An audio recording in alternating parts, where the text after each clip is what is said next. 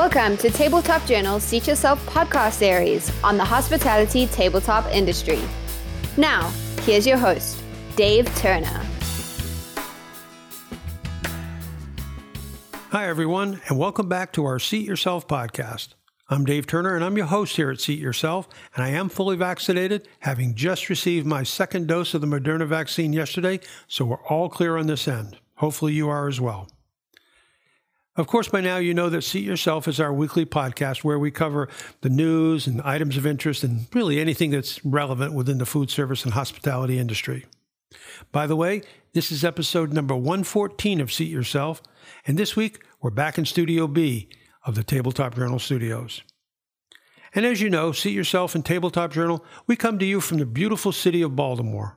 Baltimore in the springtime, I assure you, is especially beautiful, with the nearby Chesapeake Bay filling up with boats and the harborside restaurants. They're all starting to take full advantage of the recent great weather we've had to fill up their outside dining.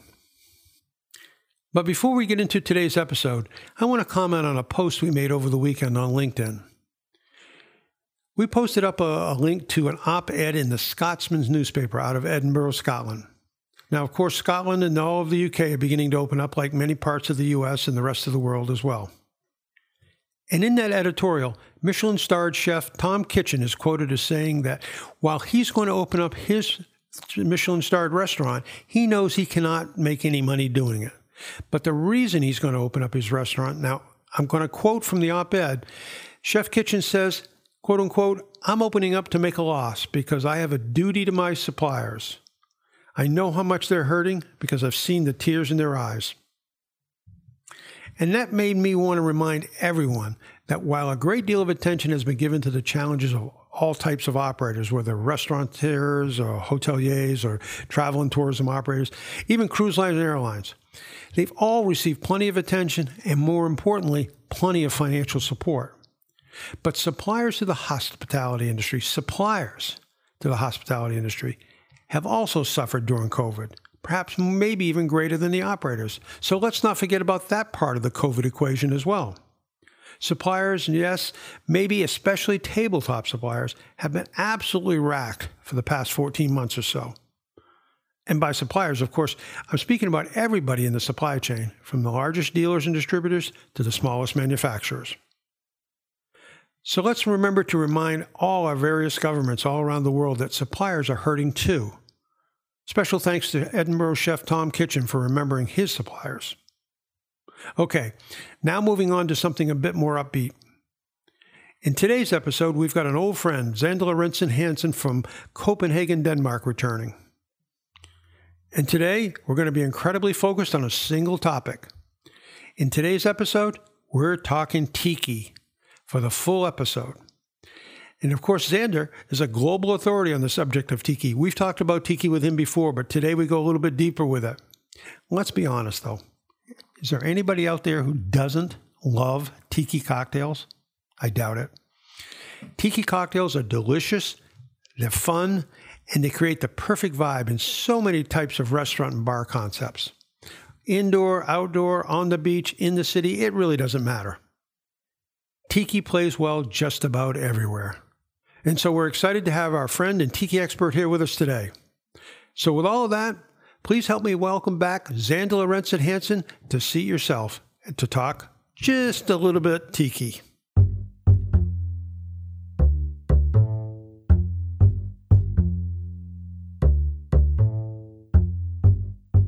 And everybody, let's give a big warm Seat Yourself welcome back to our good friend Xander Lorentzen Hansen, all the way from Copenhagen, Denmark, to talk about tiki. Today, Xander, we're talking tiki, and I love it. How are you doing? I'm doing good. We can slowly see a light at the end of the tunnel. Our industry will soon recover, and can't wait to go out for some great tea cocktails. So it's looking brighter and brighter for each day. It is. And we'll talk a little bit about that before we get off today. But I really love tiki, and people say, well, why the heck are you getting this guy from Denmark to talk about tiki, tiki drinks and tiki cocktails and stuff? But you are the tiki expert, and you are the Seat Yourself expert as well on cocktails in general. But I start off the most basic of all questions. How the heck the tiki revolution, if you want to call it that? How did that get started, and why is tiki so popular around the world? Well, I'm not an expert. I just love tiki, and if you love something, you try to learn as much as you can about the subject. So I think it's if you're passionate about it, you will become an expert yourself. Tiki is an amazing category within within cocktails, mixology, hospitality, and it's just something that is. It's always a good topic when you go to a bar.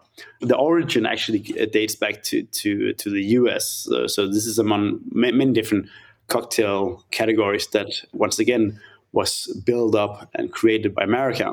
Tiki comes back from the beginning of the 1930s, so almost 100-year-old, where one bar owner, Don Beach, actually brought it to California and opened his first tiki bar.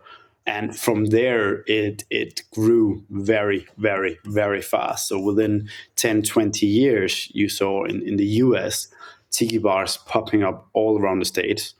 And it was just after Prohibition and before the Depression. So you had this perfect mix of new cocktails, new flavors, very sweet flavors, which not traditionally from the US, and the whole surrounding. You saw the first bars from the different tiki bars, where you had all the environment within the bar was tiki, tiki, tiki.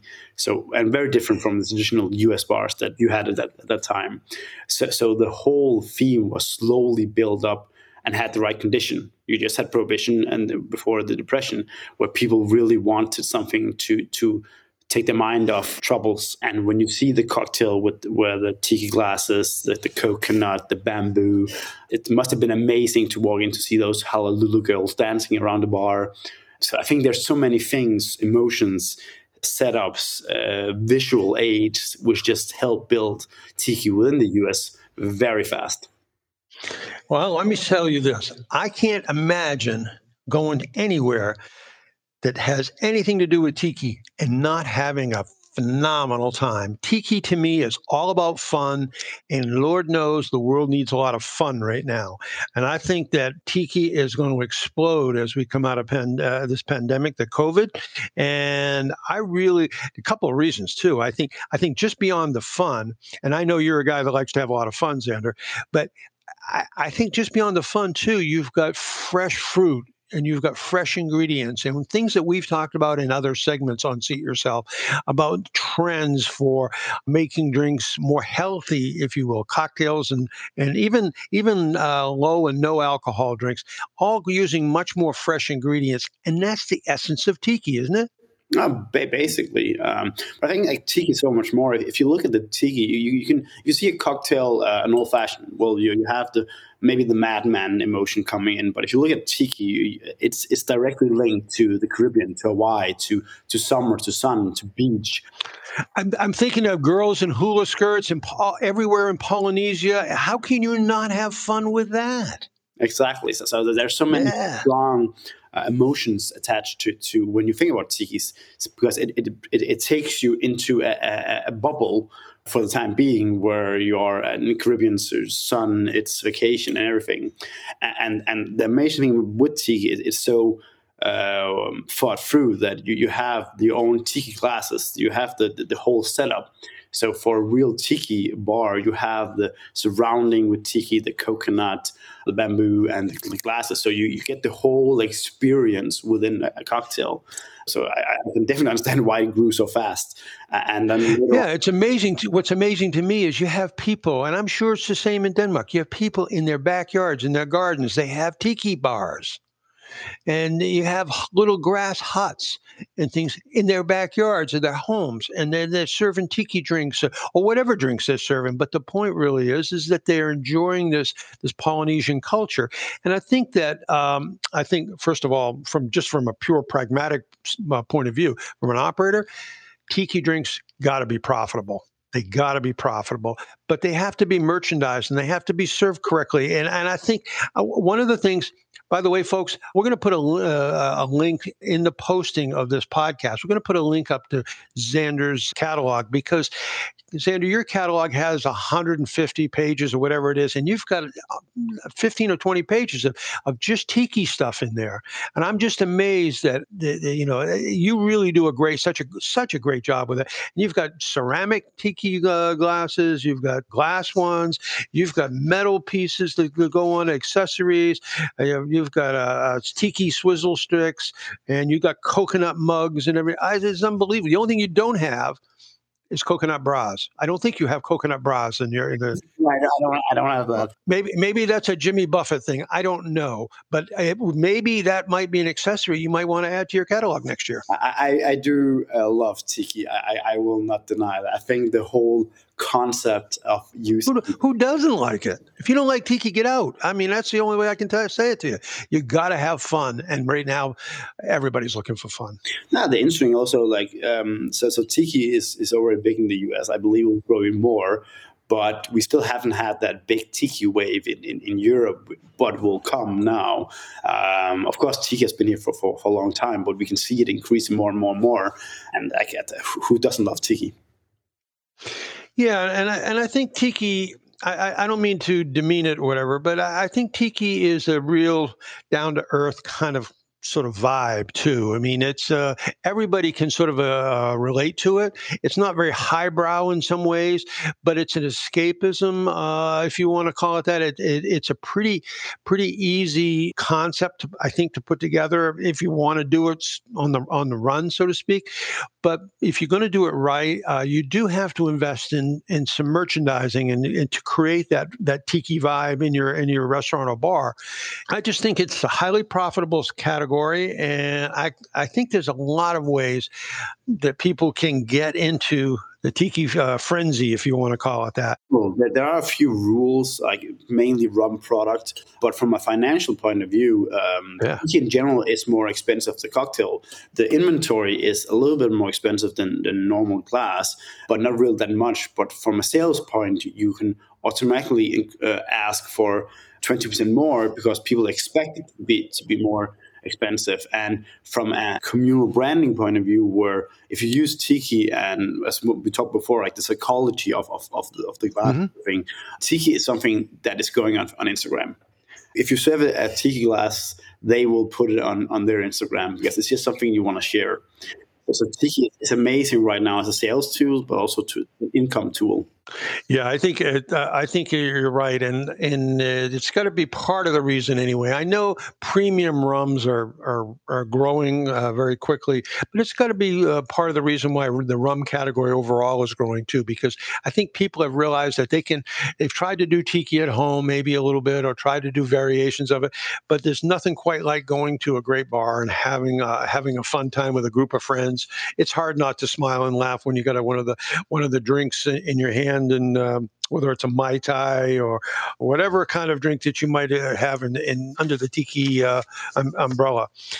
Let's talk a little bit about some of the focus on the fresh ingredients and the quality of tiki, because people think tiki may be sugary drinks and stuff like that, but it's not always that way, is it? No. In general, it is a sweet cocktail, but it's mainly because it's based on rum. And rum is by nature a sweet spirit. But also what characterized tiki is the fresh ingredients. You use fresh pineapple and general fresh leaves if you want for garnish. So with the cocktail theme of cocktail, you have rum as the main ingredients, a spirit, but fresh ingredients, fresh pressed OJ or pineapple juice, and many also different flavors, which are all great, which you normally don't use that much in a cocktail. So it's not just the design of the glass, but definitely also high quality ingredients, since there are so many flavors in a tiki that it has to be like good quality for it to taste good. I know the trends towards eating more fresh foods, better ingredients, better quality food. Is that translating over to the tiki theme too? I think it is, isn't it? I mean, aren't there some innovations within the tiki ranges as well? Some new things? It isn't just pineapple juice and rum anymore. It's a lot more to it than that, right? definitely, there's a lot of new flavors coming in, new exotic. Well, if you have the tiki glass, if you have the rum, you can almost do anything you want, and it will still be within the category of tiki. Of course, you can't put an old-fashioned in tiki glass and call it tiki, but in general, a lot of new flavors, new ideas, innovation, new types of juice, which maybe wasn't available 100 years ago, are adding to the category. So tiki is a category that's under development all the time. Since the world getting smaller, we learn about new ways to produce the different products, the ingredients, but also get new ingredients we didn't have before. Let me ask you a question about travel. From, let's say, the 50s up through just recently, pre-COVID, travel around the world has gotten so much easier, and people are traveling not only just to Hawaii and to the islands, Polynesian islands and all that, but traveling just in general. And there's more, the world has gotten a lot smaller. And I know the pandemic has caused everybody to sort of stay put for a while.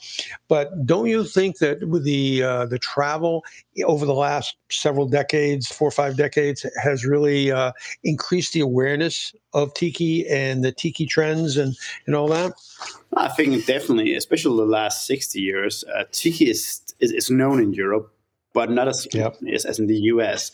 And it was US bartenders and customers of the bars from the US who brought it to Europe. So we see it here, but nowhere near the range as in the US. So travel has definitely made it more accessible. And we are still growing with the theme here. And as a mix of travel, rum brands really digging into it and adapting it into their marketing platform and strategy. But yeah, travel from the US bartenders taking it with them when they travel, television also. So a lot of the things has made it come to all corners of the world. Yeah, I think so too, and I think it's a great escape kind of concept, and whether it's a Jimmy Buffett escapism type thing or whatever, but the tiki is here to stay. The question I have now is the future of tiki. Where do you see in the future the tiki concept going? Is it going into back to the more traditional basics of tiki, or is it going to go take different directions as you go forward? How do you see tiki going ahead? Quality. I think the quality will only go up. I think the quality of the ceramic will only increase. But not only stay with ceramic, we see more and more real glass or as a traditional glass being used for tiki wares being designed. And we already see that companies like Libby are already ahead of that, and we're I think the first to implement that in their glass production. So the quality of the ceramic will increase, the range. The more people want it, the more you will make it, and the cheaper it gets. So the more people demand, the more bigger the range will be. So we see more and more different tiki styles, since it will be more affordable. With companies like Libby creating their own tiki glasses in soda lime and traditional glass, it will also be more available for smaller bars, more restaurant bars. We see that rums will be increasingly using it as their signature cocktail. Also, in general, the ingredients. And with social media, tiki is easy to promote. It looks good on your Instagram. That you just post. Oh, that's awesome. Yeah. And you can post a picture of a tiki with some kind of fire in it, a flame or something, and you don't even know what's in there, but you immediately just, I want to try that. So tiki will only increase, but it is a mixture of the quality of the ingredients will go up, the quality of the product will go up, and also a larger range, and it's more affordable for bars and restaurants to afford those glasses. So, and for smaller bars, we'll slowly implement into the menu, not 10 tiki cocktails, but maybe 1 or 2, and from there build upon it. So just like you see mocktails on almost all menus right now, I think the same will happen with tiki, since it is something that is popular by customers. Yeah, and it's interesting. You mentioned Libby. Libby's a phenomenal company. They've got so many different glassware products and dinnerware products here in the States and all that. But Rack Porcelain introduced their own brand of own collection of tiki mugs, let's call them, but they're cylindrical mugs. But they also introduced dinnerware to match in about 4, 5, 6 different colors. And so I think that I think that's interesting too when companies start to bring in dinnerware to match up with the tiki concept, or they have the beverage and the drink or whether they be ceramic or glass or whatever for the beverage. They're also now maybe expanding into the food section too. So I think that's an interesting. Brilliant comparison. So for Libby is more just an example, since they were the first from what I know to do Soul Lime. Also with tableware, what we talked about some time before is like the whole universe surrounding mixology, hospitality, the catering, and everything. That for tiki to work in the future, you need the whole. You need to have like the right setup and everything. And if you can combine it with the right tableware, it only increases the universe that the customers are walking into. And I think there will be a crossing from within our industry from chef to tableware to glassware, and everything there will be a crossing. We're here with Xander Lauritzen Hansen, our old friend who's joined us many times on Seat Yourself. We're talking tiki today, and we're having some fun about that. But tiki is while it's a fun concept, it's obviously a very serious one in the sense that it drives a lot of vibe and a lot of profit for the operators. So we're going to take a break right now. And Xander, when we come back, I want to talk about a little bit more about tiki, but then I want to also touch just a little bit on what's going on in Europe as we come out of COVID, because everybody's in a little different place there. But mostly I want to talk tiki with my friend Xander Lauritzen Hansen from Copenhagen. We'll be right back. This episode of Seat Yourself is sponsored in part by the Edward Don and Company. Everything but the food for nearly 100 years. And if you have not yet signed up for Tabletop Journal's bi-monthly newsletter, now would be a great time to do so. Go to tabletopjournalnewsletter.com. It's a quick and easy sign up, and a great way to stay on top of all the important going-ons in the world of hospitality tabletop. That's tabletopjournalnewsletter.com. Now, back to our podcast. And welcome back, everybody. We're here with our good friend, Xander Lauritzen Hansen from Copenhagen, and we're talking tiki today. And when we started off, we kind of skipped through a little bit of the origins of tiki, and I don't want people to feel cheated here. I did a little research, too, because I knew I'd have to bring my A game when I was speaking with you, because you're the tiki guru. But I did a little bit of research, and what I was able to find out about the origins of tiki is, when I say the Maori warriors from New Zealand, do you know who the Maori warriors are? Everybody knows the Maori. It has a great heritage, the Maori tribe, and the faces and the imagery that we associate with tiki, and on the mugs and the glassware and everything. Those evidently were carved in. Those are images that were carved in trees originally. That's amazing to me that there is some legitimacy. It's not just a made-up story by some guy who called himself Don the Beachcomber. Yeah, the origin is an interesting story. The rumor has it that he was helping his uncle with some shipment, which is a better word for bootlegging in the old days. Shh, we won't tell anybody. We will not tell anybody. But through his travel to Polynesia, he got more and more from the culture.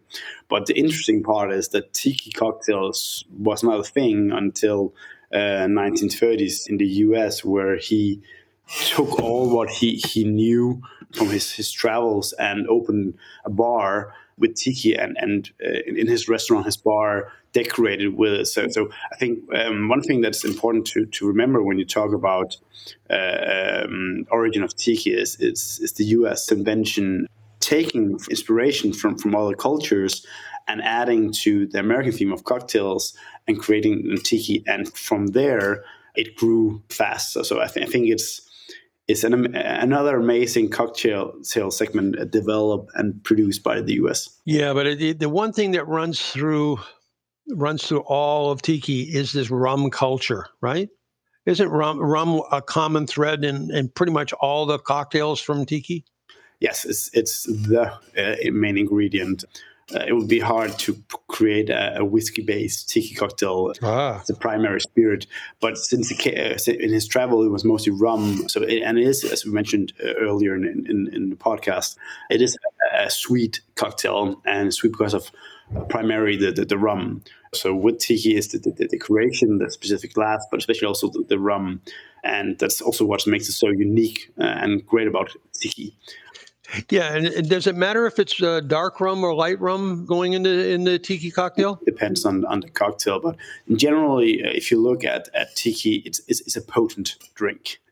There is often more than enough alcohol in there. So if you look at tiki, Never, never, never. yeah, it's a potent rum drink. So yeah, you need to be ready when you get a tiki cocktail. But I think it's in general, like, if you look at tiki, remember like where it came from. It actually came from outside the US. Somebody took all the best thing from the culture and added into or an already existing drinking culture. And I wouldn't mind being some of the first guests into the bar of the first tiki bar in the US, because there must have been some kind of, must have really been a new world for the guests.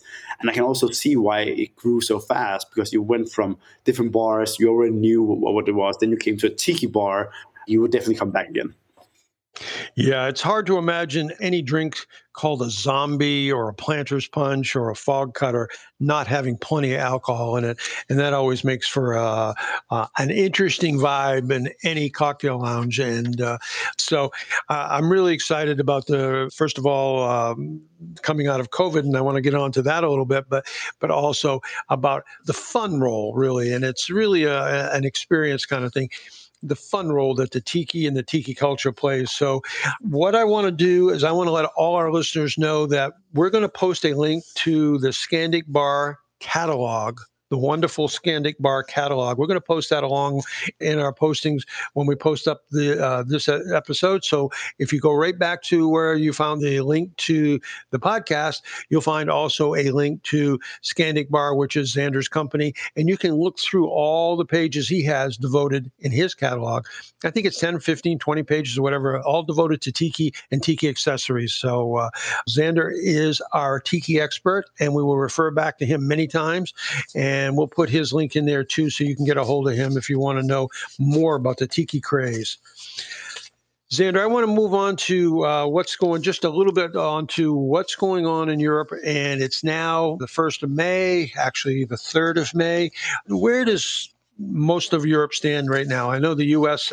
Pretty well, and U.S. is starting to open up a lot in various areas, in various ways. What's going on in Europe? Just before we're going to next, if it's okay. Sure. For people who wish to look into tiki, I would definitely look into the different primary people working on it.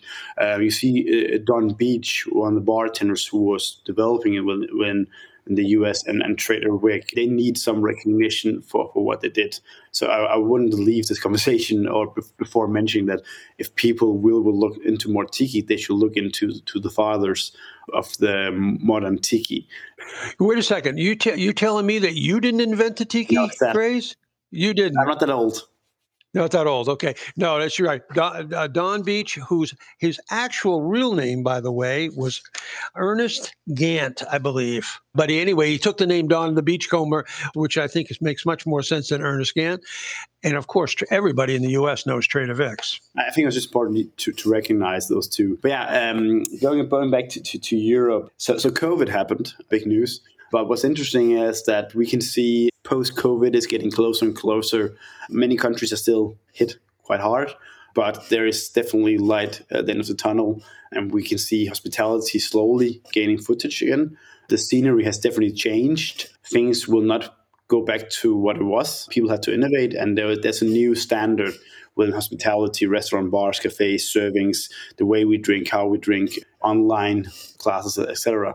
So we will not go back to where we came from, but I'm very excited to see what will happen within the next 12 months. Here in Denmark, I'll be vaccinated, I think, next month, and probably all be vaccinated within 1.5 months. We see Scandinavia slowly open, more and more countries in Europe. So I think it's going to be very exciting to see how hospitality will have been adapted in a post-COVID area. Yeah, I think right now the hotspots, India is just, it's a tragic situation what's going on in India right now. And you've got other places around the world, Argentina, Brazil, that are still suffering. And hopefully those places will come out of it very, very quickly. But I think by and large, a lot of the countries, and it varies a little bit by country, primarily due to, I think it seems to me like, as an observer, seems to me like the vaccine rollouts, some countries have gone faster than others, and where it's gone well, They seem to be a little bit ahead of the curve, but hopefully places like India and Argentina, whatever, will recover very, very quickly and get back on track. But you see business returning not to the old days, but in a new normal. You really do believe that, right? Yeah, definitely. At one point, with every crisis, there's an ending of a crisis and a new you adapt to the new world. So if you look to the UK, if you look to Denmark and other countries that are slowly opening, the industry has changed. In some areas, there are less competition, which, to be cynical, can be good for the ones who survived. Prices has gone up, but the customer is ready to pay for it. Our whole supply chain has shifted dramatically. In Europe, and I'm sure also in the US, we saw how large suppliers ran out of product. There is a shift from product made in Asia to more European or US products, so more local based over the continent. And I think the same in the US. So I think there's a whole shift going on that prices will go up for the product you pay for because the whole supply chain has been more expensive. The market has become bigger because there's less competitor, sadly, of course. But that's the fact that people not all made it through the crisis, but also how we interact with one another has changed. I think it will take some time before we hug and kiss on the cheeks and everything. That's something we have to relearn. But also how we think sustainability-wise, that we had to look, how can we best optimize our setup?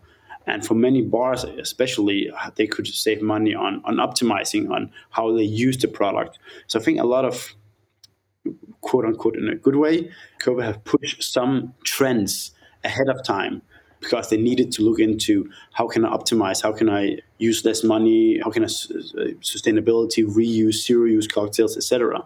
How can I use the internet, going digital? How can I talk with my customers better?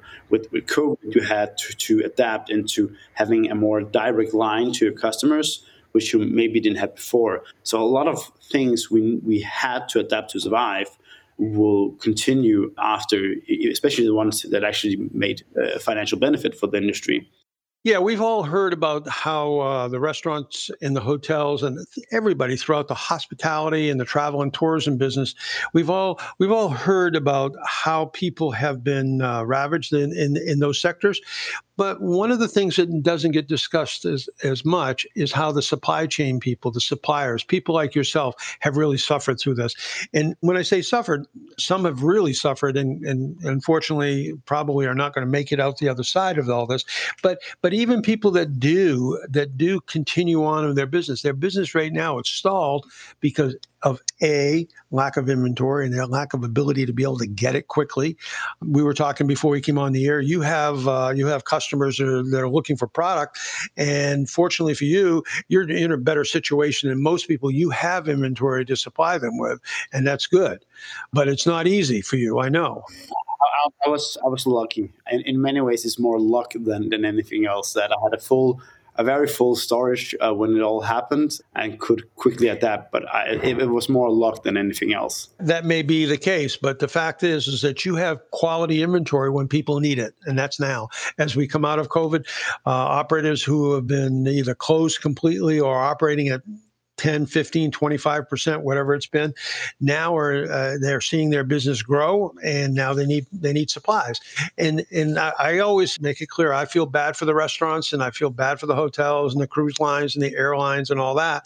But I also feel bad for the supply chain people.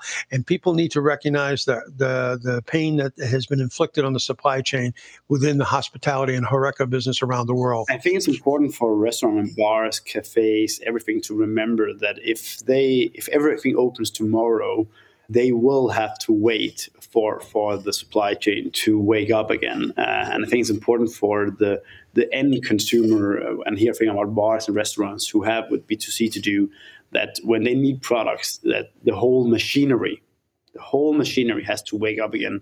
And that doesn't happen overnight. It takes a long time. And everything, a container from China once costed $2,000. Now it's $15,000 or $16,000.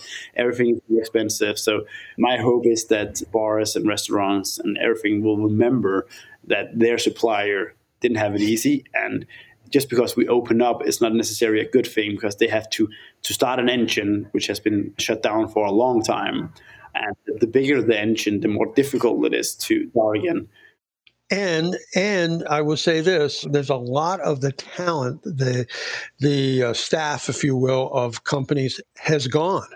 And now to rebuild those staff and to get that talent back on board, it's not, you don't just snap your fingers and bring people back. It's a challenge. It's a challenge for everybody, not only just the operators or restaurateurs, et cetera, but also for the supply chain people. So. Yeah, I hope bars and restaurants remember, don't be too harsh on their supplier. I was going to say, be nice to your suppliers. Yeah. That's nice. We like nice customers. So everybody needs to take a breath and just be nice. That would be helpful.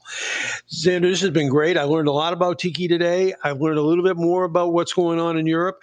And before we go, I want to give you a chance to plug your website, Scandic Bar. I know you've got a new website coming on board very soon, but we're going to put a link up to your catalog. And do you want people to know it? It'll be the same URL, right? Same web address. Yes, much nicer, very new website especially for export outside of the European Union. So I'm very excited. It'll take 1.5 months for everything to be finished coding, but it's going to be very exciting. But the URL will be the same, and by all means, look at the catalog and get inspiration, especially for the tiki. Tiki. I love it. Xander Lauritzen-Hansen, everybody. He is, as always, bringing his A game to Seat Yourself. We appreciate it, Xander. Great being with you, and congratulations on reopening and all the success you're having. We're looking forward to the new website, and you said 45 days. Everything takes a little longer. We'll give you 60. So anyway, it's great having you. Thanks for having me. Thanks again. That concludes this week's episode of Tabletop Journal's Seat Yourself podcast series. For more news, information, and insights on the hospitality tabletop industry, please be sure to check out www.tabletopjournal.com.